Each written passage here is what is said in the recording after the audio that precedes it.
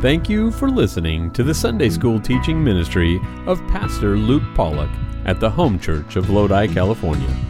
You can get more information about our church and about starting a relationship with Jesus Christ at www.thehomechurch.net. Our prayer is that this message from God's Word will renew your heart and mind today. Amen. All right. Well, good morning, everybody. Romans, God's power to transform anyone. We are in Romans chapter 13 today. So let's start this morning by getting all agitated, shall we? We're going to talk about the government. All right. A fellow heard about an operation that would enable him to get a brain transplant. So, yeah, he went to the hospital, and this hospital had perfected the surgery. And so he went to the doctors and said, "Doctors, which brains do you have in stock?" And they said, "Well, here's an excellent engineer's brain. It's finely honed. It's a precise gray matter in there. It'll cost you, though, $500 an ounce." He said, "All right, well, what else you got?" And he said, "Well, there's a lawyer's brain. A lot of shrewd, tricky little gray cells in there, and it's $1,000 an ounce." And the guy thought about it. Is that all you have? No, they said, "Here's a doctor's brain. It's packed full of anatomical knowledge, but it's $5,000 an ounce." I don't know. Do you have anything else? And he said, "Well," the doctors kind of looked at each other. "I don't know. We'll show you this last one." They go over to a covered container and open it up, and they said, "This is a politician's brain, but it costs $250,000 an ounce." "Wow." He said, "Well, why so expensive?" He said, "Well, in the first place, it's hardly used. In the second place, do you realize how many politicians it takes to get 1 ounce of brains?" Anyway, sorry about that. Our relationship to the government, it's a love-hate relationship. We love to hate them. Romans 13 begins talking about the believer and his government. How are Christians supposed to relate to their government, and especially their governmental authorities?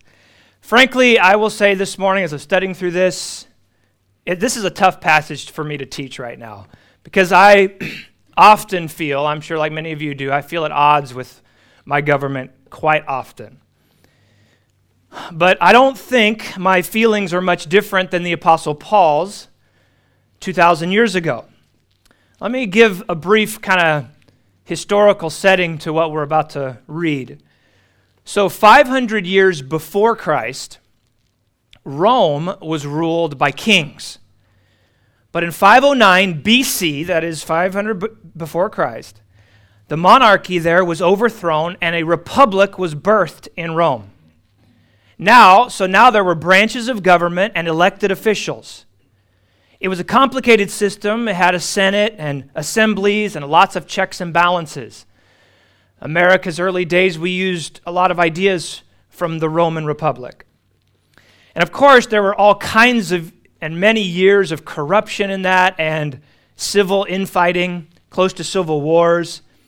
So 482 years later, the republic was overthrown. That's 27 BC, 27 years before Christ. Augustus Caesar established a brand new type of monarchy, still keeping some of the elements of the Roman Republic, but giving the Caesars a tremendous amount of power. So this was the beginning of what we call now the Roman Empire. Now that new form of government had been going on for about 60 to 70 years when Paul came on the scene, and Paul was writing the book of Romans. So now you have this new form of government, this Roman Empire, and by that time, Caesar Augustus was not the king or the Caesar, but now it was Nero. Nero was emperor, and he was a man who was known for his extravagance, his indulgence, his sexual appetite, his paranoia. He always thought somebody was trying to overtake his place, and his financial mismanagement. He was a horrible financial manager. He later became known as one of the most violent emperors toward Christians particularly. There was a major fire in Rome in 64 AD. Some say he started it. We don't know for sure, but a few years after, so that's 64 AD, that's just only a few years after Paul wrote the book of Romans. He wrote the book of Romans probably around 58 AD. So there's a horrible king at that time, and after that fire, Nero blamed the fire on the Christians, and there was a huge persecution toward the believers. And not long after that, Nero was forced to flee Rome, and then he himself committed suicide. So, you think about the setting, you think about the government when Paul was writing what we're about to look at here, and you think, what was it like for Paul and other believers to be a Christian in that political and social climate? Certainly the treatment of Christians was varied from place to place, depending on which town or hamlet or village you went to, but the negative sentiment for Christians was pretty much all throughout the empire. These Christians were established, they challenged the established religious thought, which was polytheism, many gods, and the thought that Caesar himself was a god, and you were supposed to worship him. Christians challenged that notion. They challenged the customs also of the day. They challenged the entertainment, the violent entertainment and wicked and immoral entertainment that was going on throughout all of the empire, particularly in those big arenas. It was pervasive, the wickedness was pervasive, and Christians would stand up and say something about it. Christians were accused of promoting insurrection because they taught people that we're not to bow to Caesar, we're not to bow to any human being, we're not to bow to any idols. And so that made them an enemy. There were all kinds of lies and misinformation about the Christians. Apparently there were even rumors that people started that Christians committed incest and cannibalism in their groups. Because their feasts were called love feasts, and they had communion, which was, the taking of the body and the blood of Christ. And so they had all these lies and things they would say about them. Becoming a Christian and being a Christian in that time would potentially put you at odds with your government, with your neighbors, with people at work, with even your family, many of your family members. It was not easy to be a Christian back then. When I think about being a Christian back in those days and being a Christian now in America, it doesn't seem too different. We're opposite to the culture in the same areas. We're opposite to the culture religiously. We're opposite to the culture by and large politically and socially. You name it almost, we're different. And if you were to throw the internet into ancient Rome, you would have pretty much a mirror image of America. So imagine for a minute you're a Christian living in ancient Rome with your family. You'd be desperately asking the question, how do we relate to our government? This is a hostile government. They're not treating us well. They hate us. They marginalize us. And of course, persecution was already started as Paul was writing this, but it would even get worse in the days to come.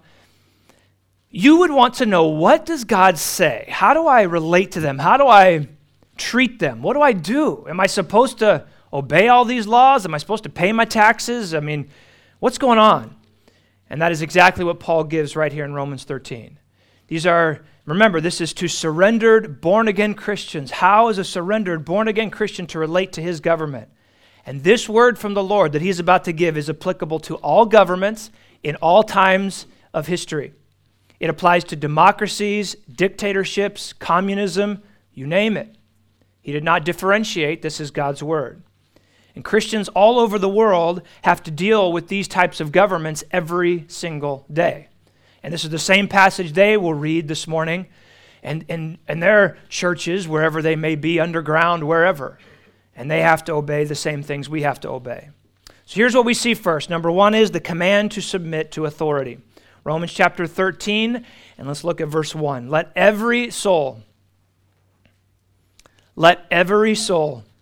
be subject unto the higher powers. For there is no power but of God. The powers that be are ordained of God. So here is the command.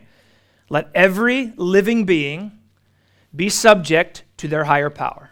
Let every human be subject to their higher power. Now, this verse assumes, first of all, that we all know that God built in an authority structure. It assumes there is an authority structure. And there is. It's a natural law.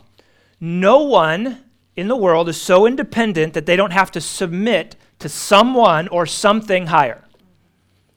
So God says, you be subject. The Greek word is hupotasso. That is to place yourself under, submit. Place yourself under the higher powers in your life. This is just a general statement of authority, actually, across the board. Now, Paul's main focus here is going to be governmental authority, but there are other realms of authority that God has established in his natural law and his moral law and his system. The home is a place of that structure. The church is also a place where God has established authority. Those are two of them. But here's the friction. What if your higher power, your governmental authority, stinks? Or what if your higher authority in the home stinks or in the church stinks? Well, as Christians, we have a deep love for truth. We have a deep love for righteousness. So, placing ourselves under a wicked politician or a wicked government, human leaders, to me, when I look at it, I step back and I say, I love righteousness, I love truth. When I see that, it seems to me unwise to put myself under them. It seems unwise at best. It seems at worst, it almost seems like I would then be contributing to evil. See, earthly authorities are often immoral, they make wicked decisions, and are sometimes part of the evil system that actually opposes God. So think about it. Isn't obedience to them the same as then opposing God? If I'm just falling in line with them, I'm just opposing God? Well, the answer to that is not necessarily. So does God really want us to submit to people like that? The answer is, according to this verse, generally, yes. And he gives us the key reason why we would do that. And that's number 2 here on the outline, the primary reason to submit to authority. And here it is. He says it in the second part of this Romans chapter 13, verse 1. There is no power but of God. The powers that be are ordained of God. Again, a general statement of the natural order of things. The reason we submit to authority is because authority itself is a God-given arrangement. God wants authority. Even bad authority is better than no government, no authority. And the specific authority each person has, your specific authority that you have and me, is ordained by God. Ordained, the word there means to be placed, arranged, or appointed. Your specific authority, my specific authority, is ordained by God. Now, this is where I pull back and I say, Lord, I must admit, I struggle with this verse. I struggle. Is God really saying that every leader throughout history has been appointed by God? Nero, who burned Christians, he was ordained of God. Evil Pharaoh was ordained of God. Nebuchadnezzar was ordained of God. Hitler was ordained of God. Stalin was ordained of God. Putin is ordained of God. Biden is ordained of God. Newsom, Pelosi. Sorry. Did God really put them? Did God really put them in their seat of authority? The answer, according to this verse, is yes. God did. And this is where we as believers have to simply trust in the sovereignty and the wisdom of God. We have to say, Lord, I may never understand that this side of heaven, but these wicked leaders are serving God's purposes, whether they mean to or not. It's one of those mysteries of God's sovereignty and man's free will coexisting. See, God somehow works through evil dictators. He works through democracies. He works through dynasties to bring about his desired result. Now, we saw that in Romans chapter 9. Paul brought that up. Paul mentions Pharaoh, who was lifted up as the king. God lifted him up. Why? For God's wrathful purposes. Another great biblical example of this is the birth story of Jesus. Think about it.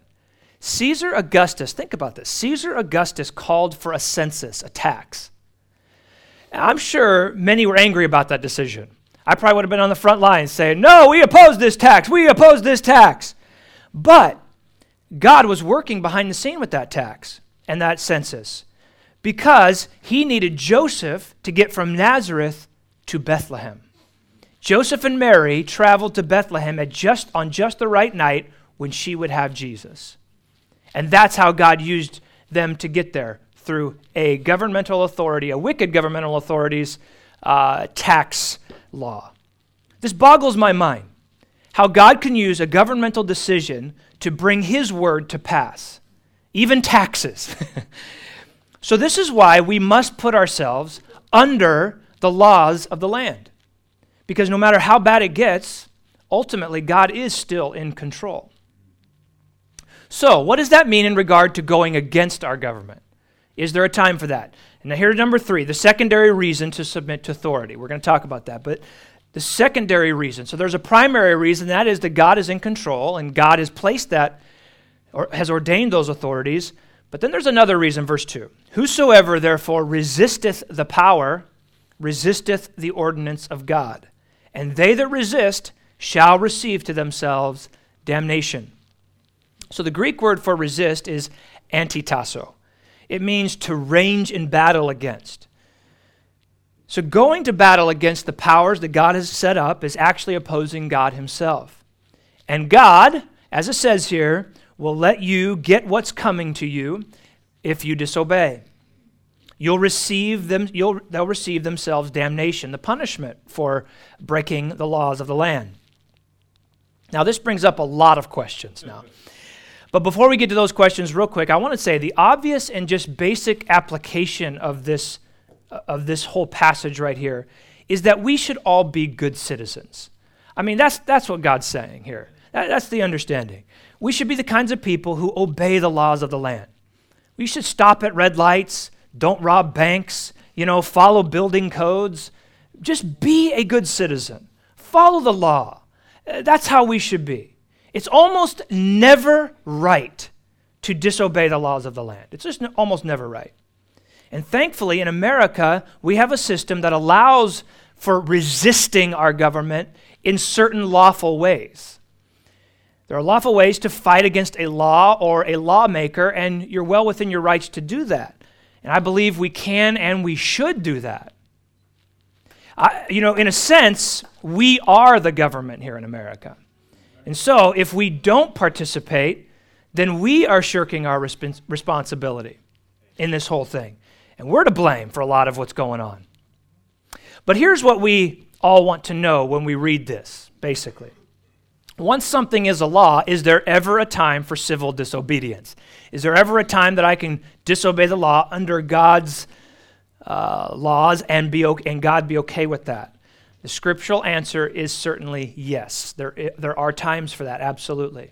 And we have quite a few biblical examples for that.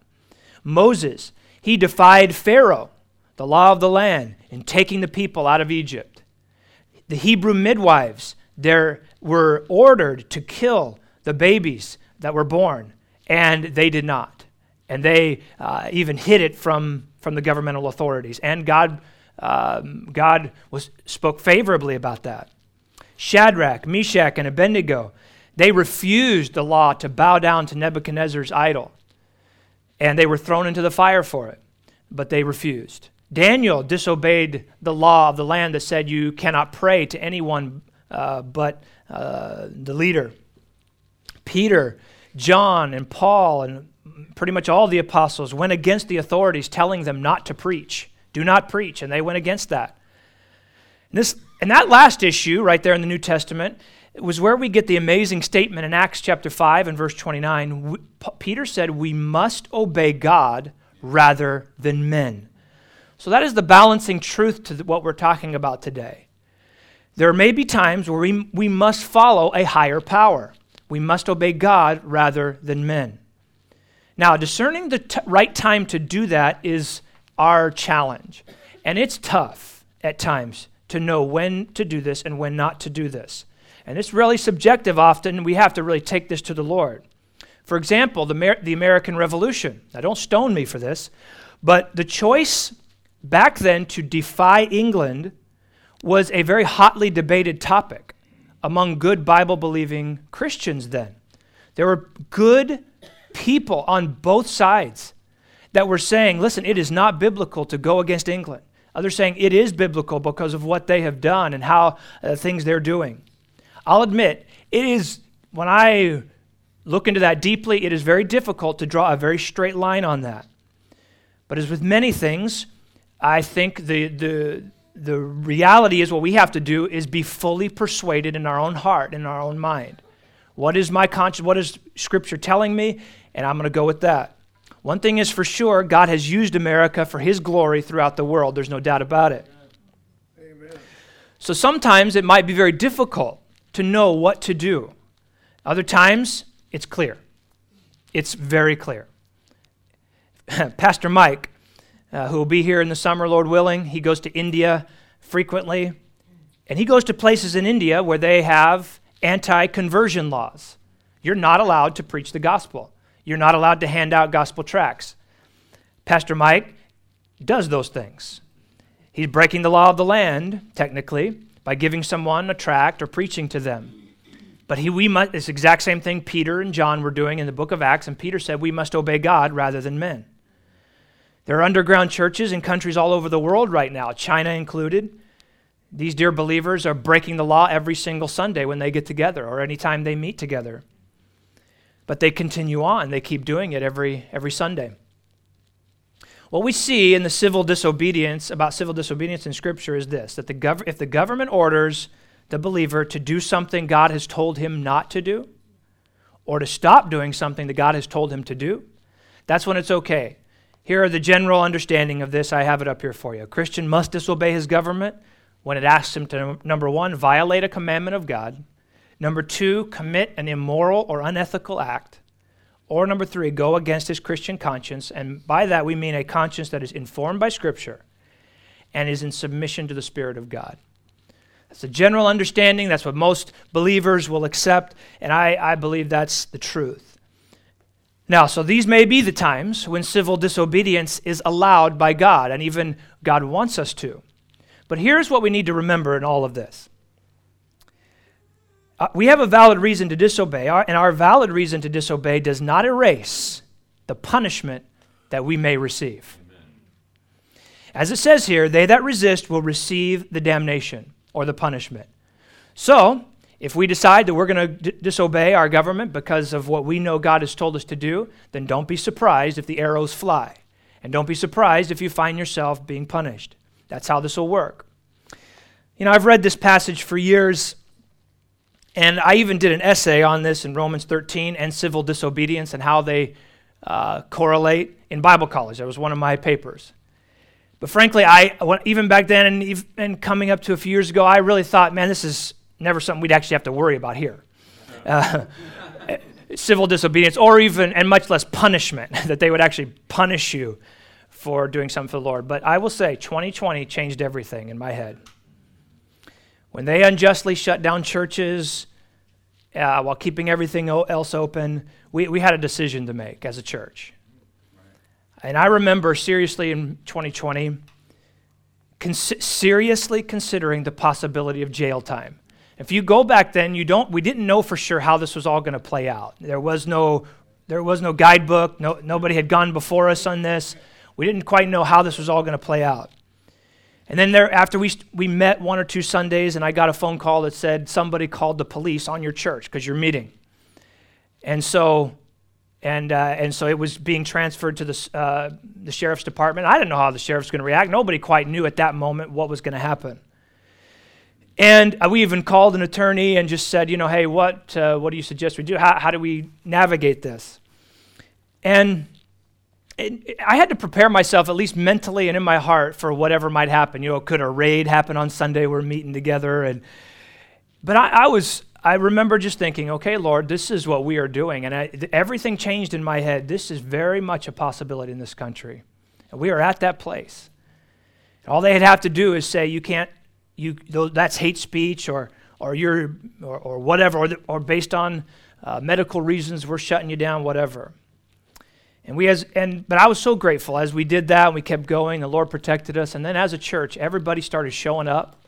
And just the brave people, the courageous people of this church. I was so impressed with people's courage week after week. And I think you'll agree with me.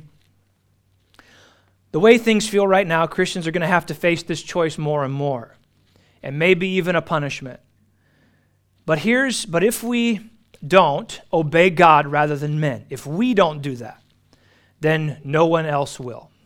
There's no one else on this earth who's going to do it other than the believers, other than Christians. By the way, this goes for husbands. This is just for somebody maybe here. This goes for husbands, parents, bosses, or any other authority as well.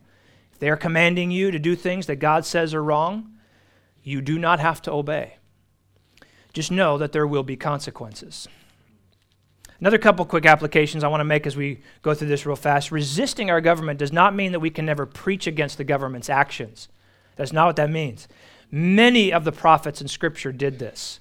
I mean many, including John the Baptist. So that is totally within what God would want. And resisting also does not mean that we can't run from persecution.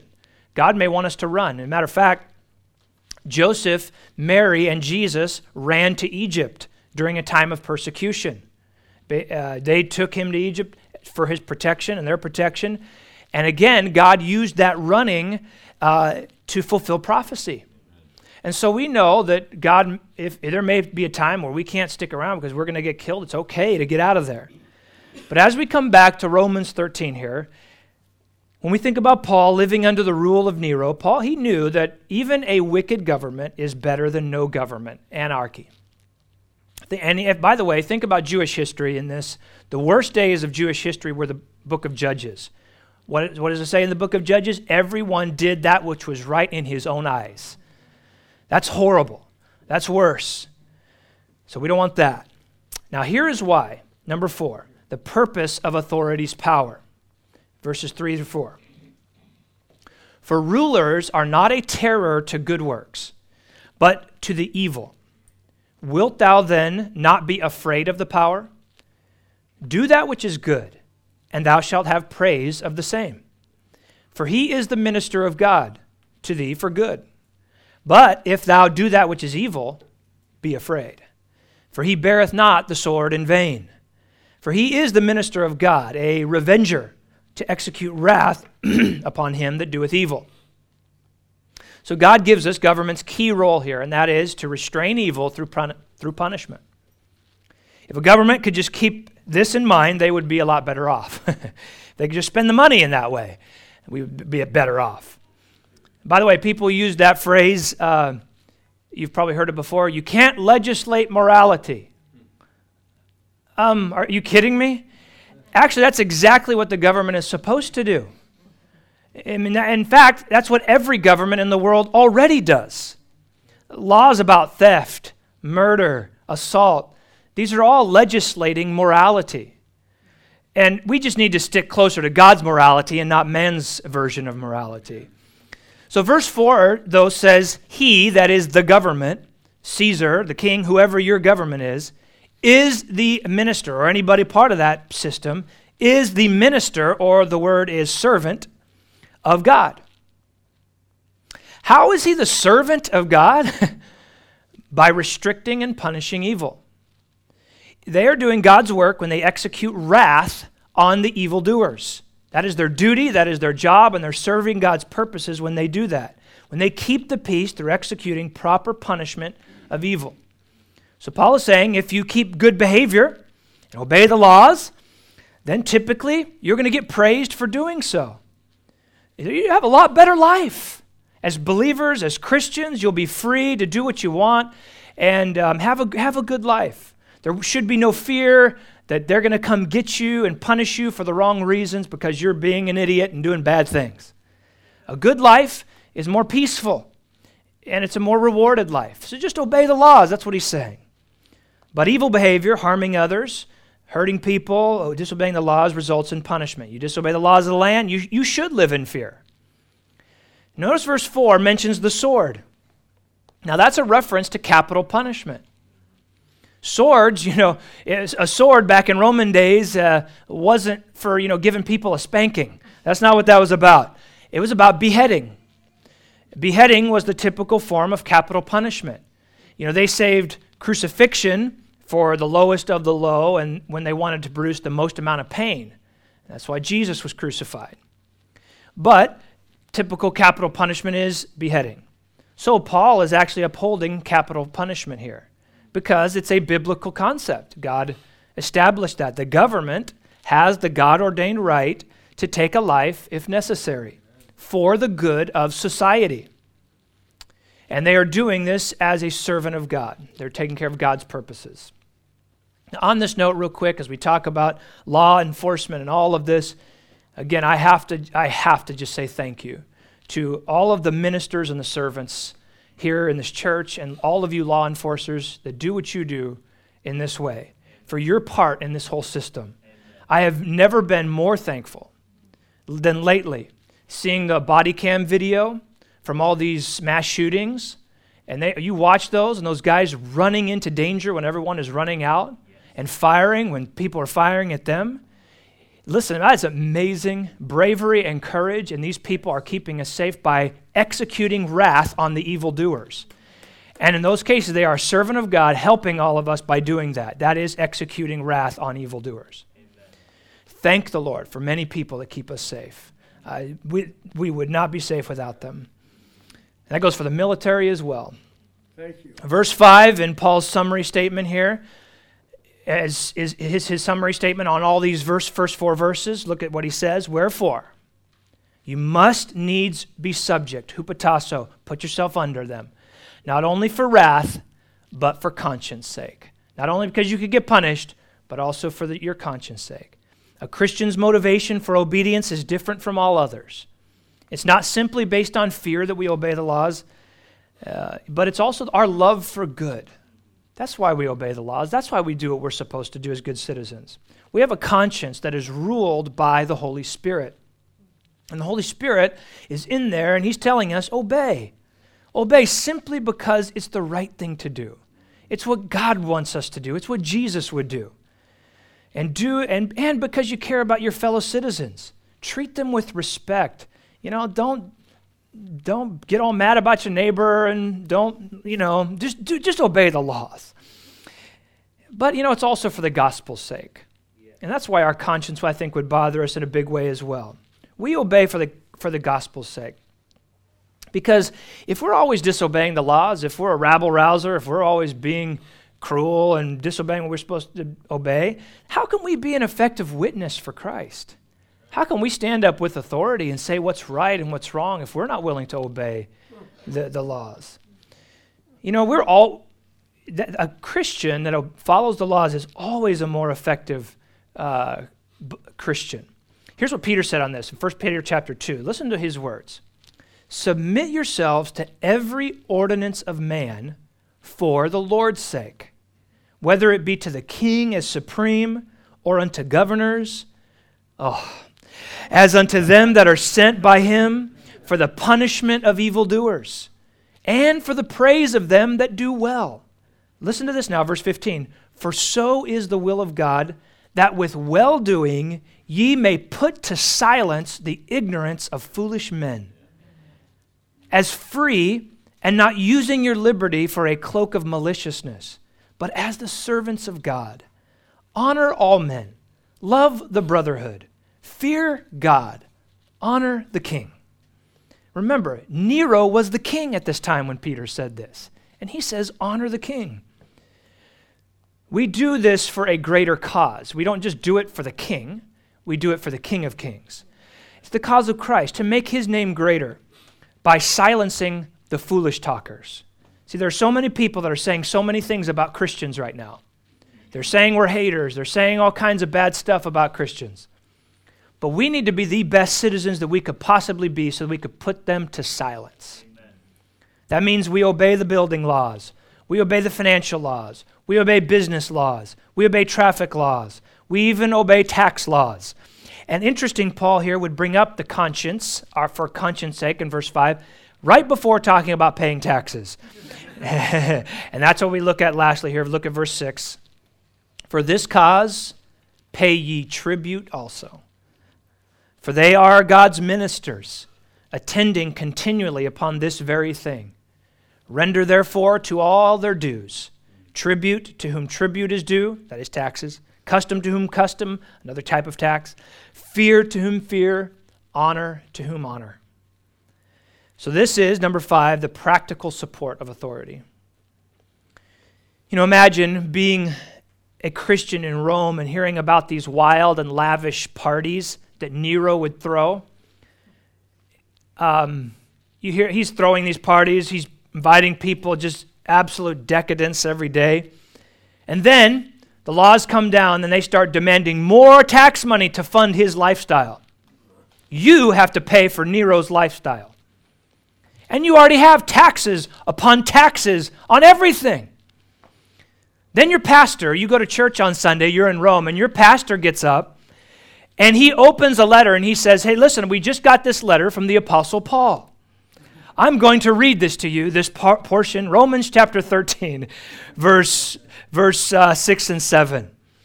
Pay ye tribute, pay your taxes. I can feel a lot of people just groaning. No, it can't be. Next time Paul comes through here, I'm going to debate with that guy. I'm going to have a chat with him and see if that's really what God said. Listen, taxes are a touchy subject. Now, I would tell you personally, I didn't struggle a lot before, but it was recently when I read what our governor put into place. He formed a commission to study abortion and how we as a state could further and push our abortion so that people could come all over America to California and have their abortions. And they came up with, I forget how many things, like 40 things almost or something like that, ways we could help booster our abortion. I started reading through those, and my heart just went into my stomach. And in my head, I was so struggling. Lord, I do not want to buy another thing in California. I do not want to send any kind of sales tax to this state. I don't want to give any kind of income tax, or I just don't even want to give any of my money to this place. When I thought of that, I was thinking my tax money, but maybe that's what we have to keep in mind. When I look at this, I realize it's not my money. It's not. Look at what it says, repeating the words of Jesus. Render to Caesar what is Caesar's. It's already his, according to God's view. If he has a tax, if it's Caesar's, then give it to him. And so if we do what God says, then we're not taking part in the immorality by giving it to him. Nero is just as immoral as our governor or more. And so when he said render to Caesar what's Caesar's, it's the same thing. It's not only taxes, but he says here honor and fear. Give honor to whom honor, fear to whom fear. Now that means there is a certain amount of honor and reverence that are due to our authorities because of their office. So let me just throw out a reminder to all of us. It's so easy to get caught up in this. Be careful about what you say. Be careful about how much you dishonor them in front of others especially. We can certainly talk about politics. We can certainly talk about policies. And even the politicians themselves. We can still do that and retain honor, due honor and fear, I think. But we have to do that.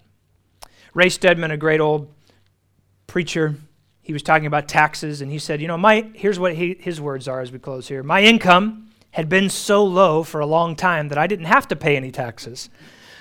But gradually it caught up, and I finally had to pay. I remember how I resented it. In fact, when I sent my tax form in, I addressed it to the infernal revenue service. They never answered, although they did accept the money. The next year, I had improved my attitude a bit.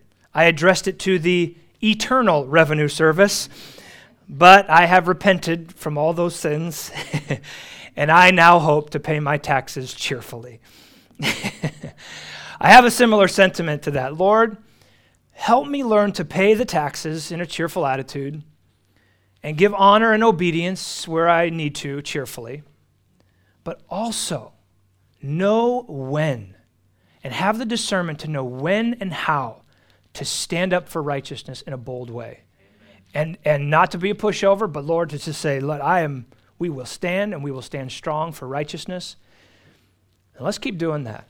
And that, I think, should be our prayer. Lord, we love you. We hope you enjoyed listening to the preaching and teaching from God's Word today. You can get more information about our church and about starting a relationship with Jesus Christ at www.thehomechurch.net. From all of us here at the Home Church in Lodi, California, thank you for joining us.